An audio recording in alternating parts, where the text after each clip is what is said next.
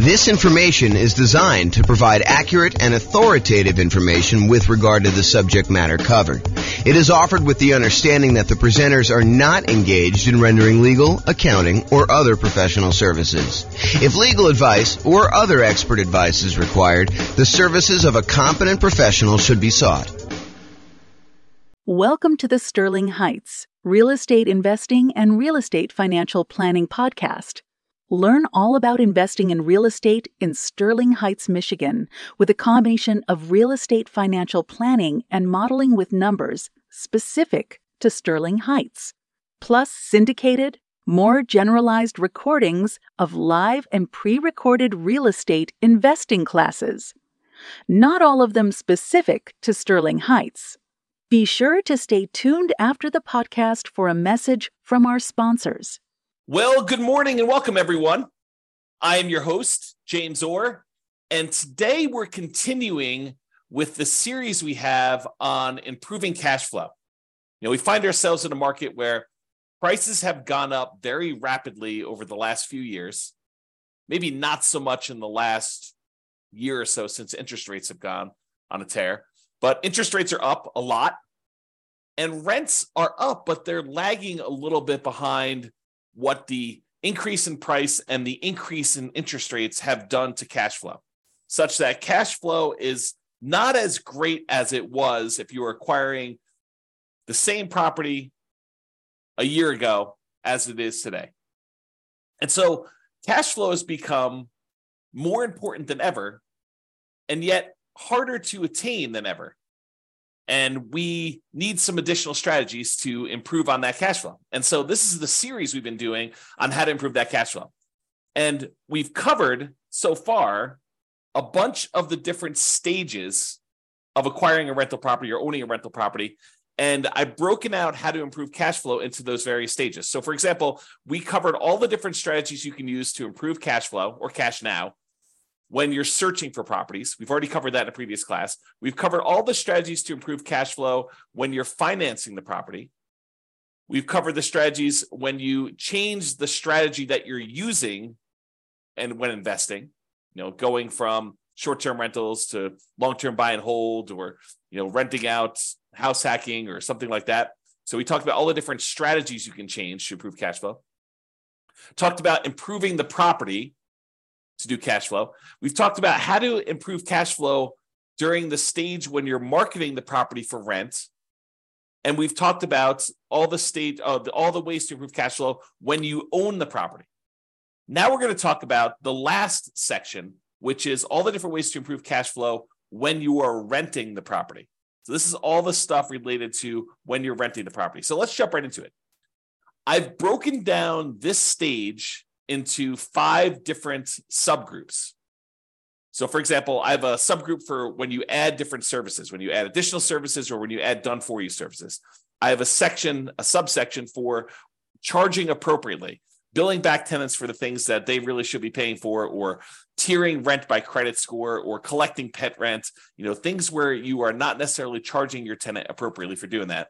I've got a whole section on convenience billing, changing the frequency of when you bill, getting them on or off auto pay, giving them a discount for on-time payment versus charging a late fee, and changing the term of when you do bill as another example of convenience billing.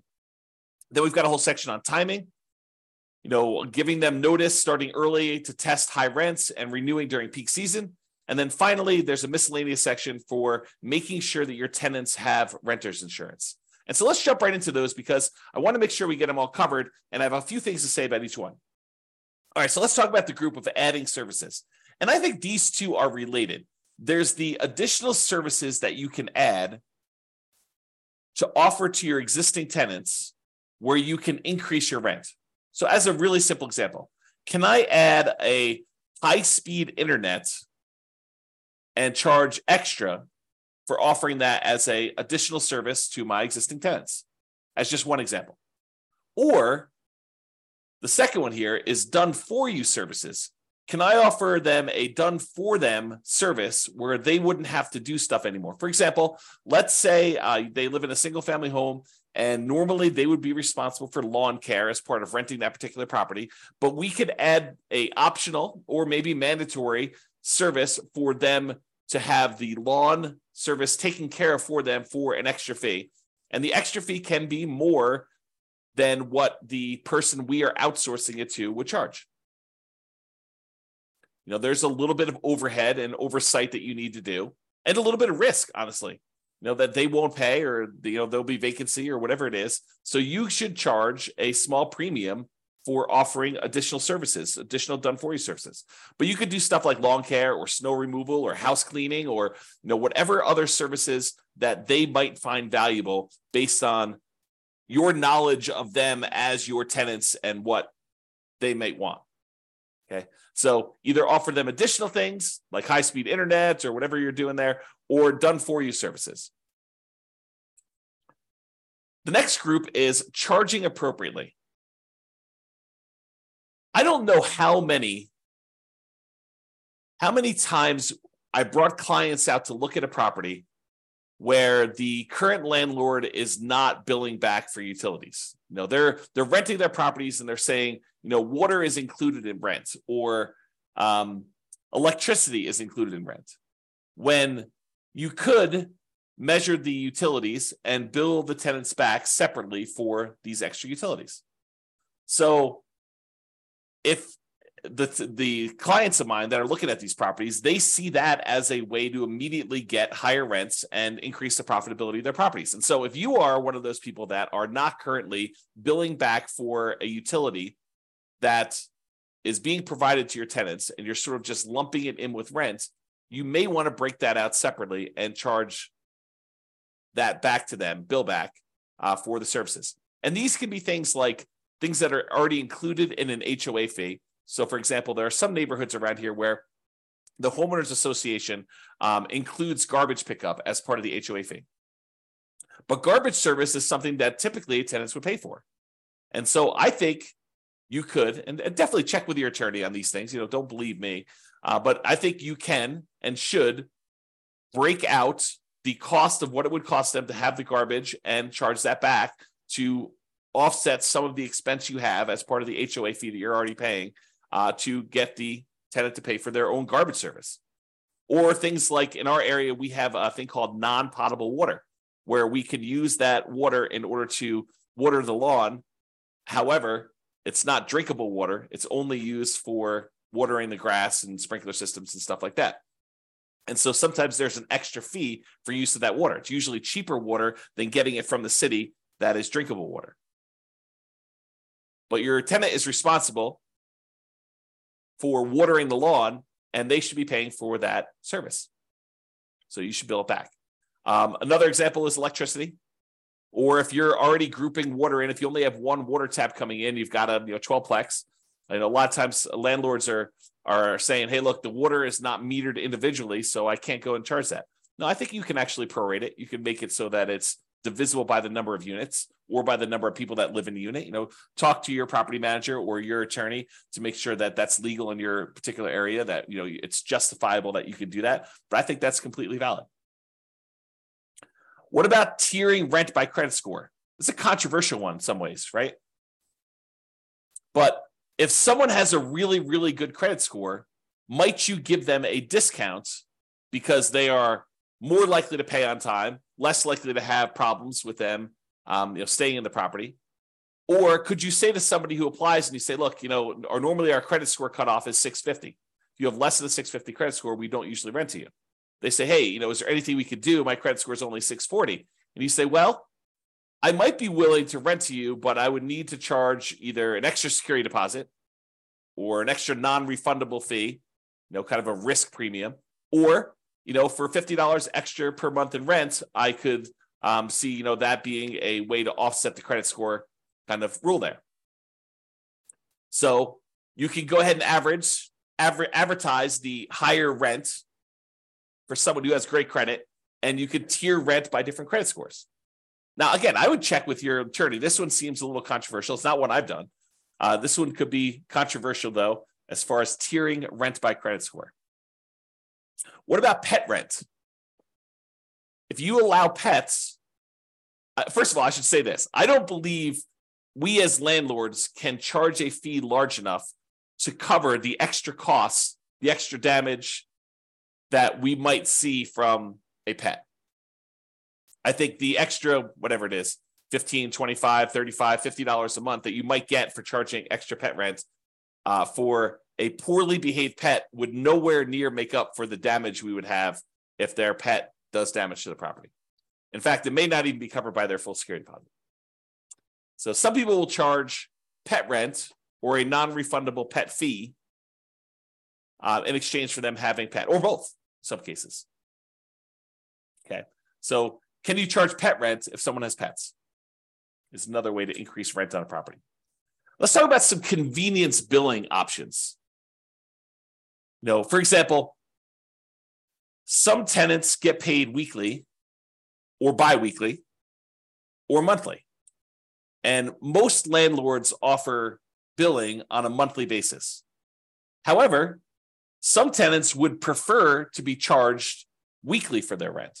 They'd prefer not to have, a really big amount coming out in the first of the month. They'd prefer to have, a certain amount coming out every Monday. And if you just think about it this way, let's say rent is $2,000 a month. And so $2,000 a month, normally if you charge monthly, you'd be collecting $2,000 times 12 or $24,000 a year in rent. But what if you offered the tenant an option? It's their option whether they want to do monthly or if they want to do this new strategy. And you offered to do $500 every week on Monday instead of $2,000 a month. Well, $500 a week, there are 52 weeks in the year. And if I have my calculator out here, let's pull up my calculator. So $500 times 52 weeks is $26,000. So instead of charging them $2,000 a month, you charge them $500 a week. They get the convenience of paying weekly if that's how they prefer to pay. And you actually end up increasing your rent by about $2,000 for the year, or you divide it by 12, about $166 more per month on average.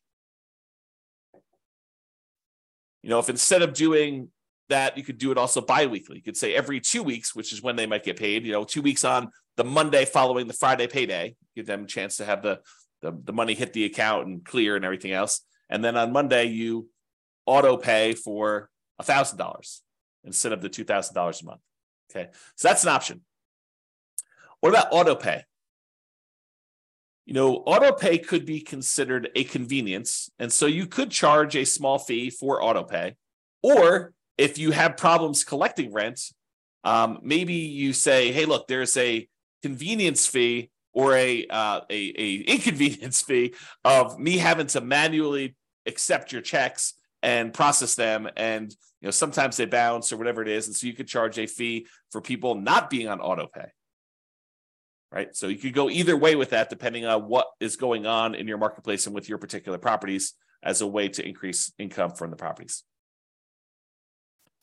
And, some of these strategies, as I think about it, some of these strategies are ways to increase income, but some of them are just to be paid for the time you're spending doing things that you might not have from other tenants.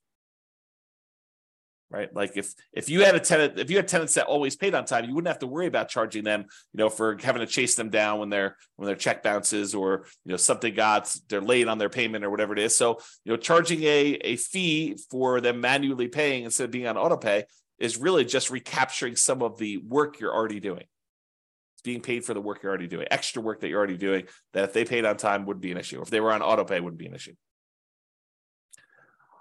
Instead of having a late fee in your lease, some landlords prefer to offer a discount for on-time payment. So the way that this could work is, let's say rent, if you pay on time, is $2,000 a month. However, if you don't pay on time, it's a $50 or $100 late fee. Well, the alternative way to structure that is you advertise the property, and when they sign the lease says that the rent is $2,100 a month, not $2,000, but they have $100 early pay or discount for on-time or early payment. So that if they pay before the first of the month, it's $2,000. If they pay after the first of the month, it's $2,100. So it's not a late fee. That's what the normal rent is. However, if they pay on time, they actually get a $100 a month discount. And the $100 discount amount is the amount that is probably what you would have charged for normal rent if they were going to pay on time. Okay. So instead of offering late payments, a fee for late fees, late payment fee, you give them a discount for on-time payments or early payments. What about term? We talked about this in another strategy, but can you change the term of the rental agreement? Are you going to rent to them by the day or by the week or by the month instead of doing a yearly lease? The biggest example, this most common example, is short-term or vacation rentals. Change the business model to be billing at different periods of time. Somebody wants to do a week-to-week lease or a month-to-month lease, you can increase the amount of rent you get. Typically, the shorter the lease period, the shorter time period you have for your lease, the more expensive it tends to be. A daily rental is typically more expensive than a weekly rental. A weekly rental is typically more expensive than a monthly rental, and a monthly rental is typically more expensive than a quarterly rental, and a quarterly rental is typically more expensive than a yearly rental. Think about it that way. All right? So those are the different convenience billing options. What about timing? Using timing in order to improve the rent you're getting at property. So one of the things is giving your tenants notice 60 to 90 days prior to their lease expiration to find out if they plan on renewing and what the renewal amount will be for them. And if they're not going to renew, then being able to start marketing the property early, ideally at least 60 days ahead of the lease expiring, and so that you can test higher rent than you think you might be able to get. And if you don't get any inquiries or calls on that, or any reasonable number of inquiries or calls, within a week or two, then maybe you drop it back down the tiniest bit. But you have 60 days, full 2 months plus, in theory, to be able to market this property before you'd have a vacancy. One of the things we're trying to avoid here is avoiding vacancies. Getting that tenant lined up way before the lease has actually expired and the current tenant is moving out. Now, if the tenant renews, that's great. Then you've got a renewal. You don't need to worry about it. You sign the new lease, 60 to 90 days ahead of time. You get them ready to go for their next year. In most cases, I think rents will probably bump up a little bit, just kind of like cost of living, maybe not to full market rent, but sort of like maybe a halfway of what we saw as a rent increase for the year. That way you don't get stuck 5 years from now with significantly below market rents. You're kind of like increasing a little bit each year. But then if they decide not to renew, then you have this head start to be able to test high rent and test early and lower your rents if you're not getting the responses you need in order to get that property filled before it goes vacant. And then ideally, you want to be renewing in peak season. So schedule your leases to end during peak rental season. And that may be a little bit different depending on what market you're in. In our market here, it's probably in the springtime, kind of like spring to early summer, like May.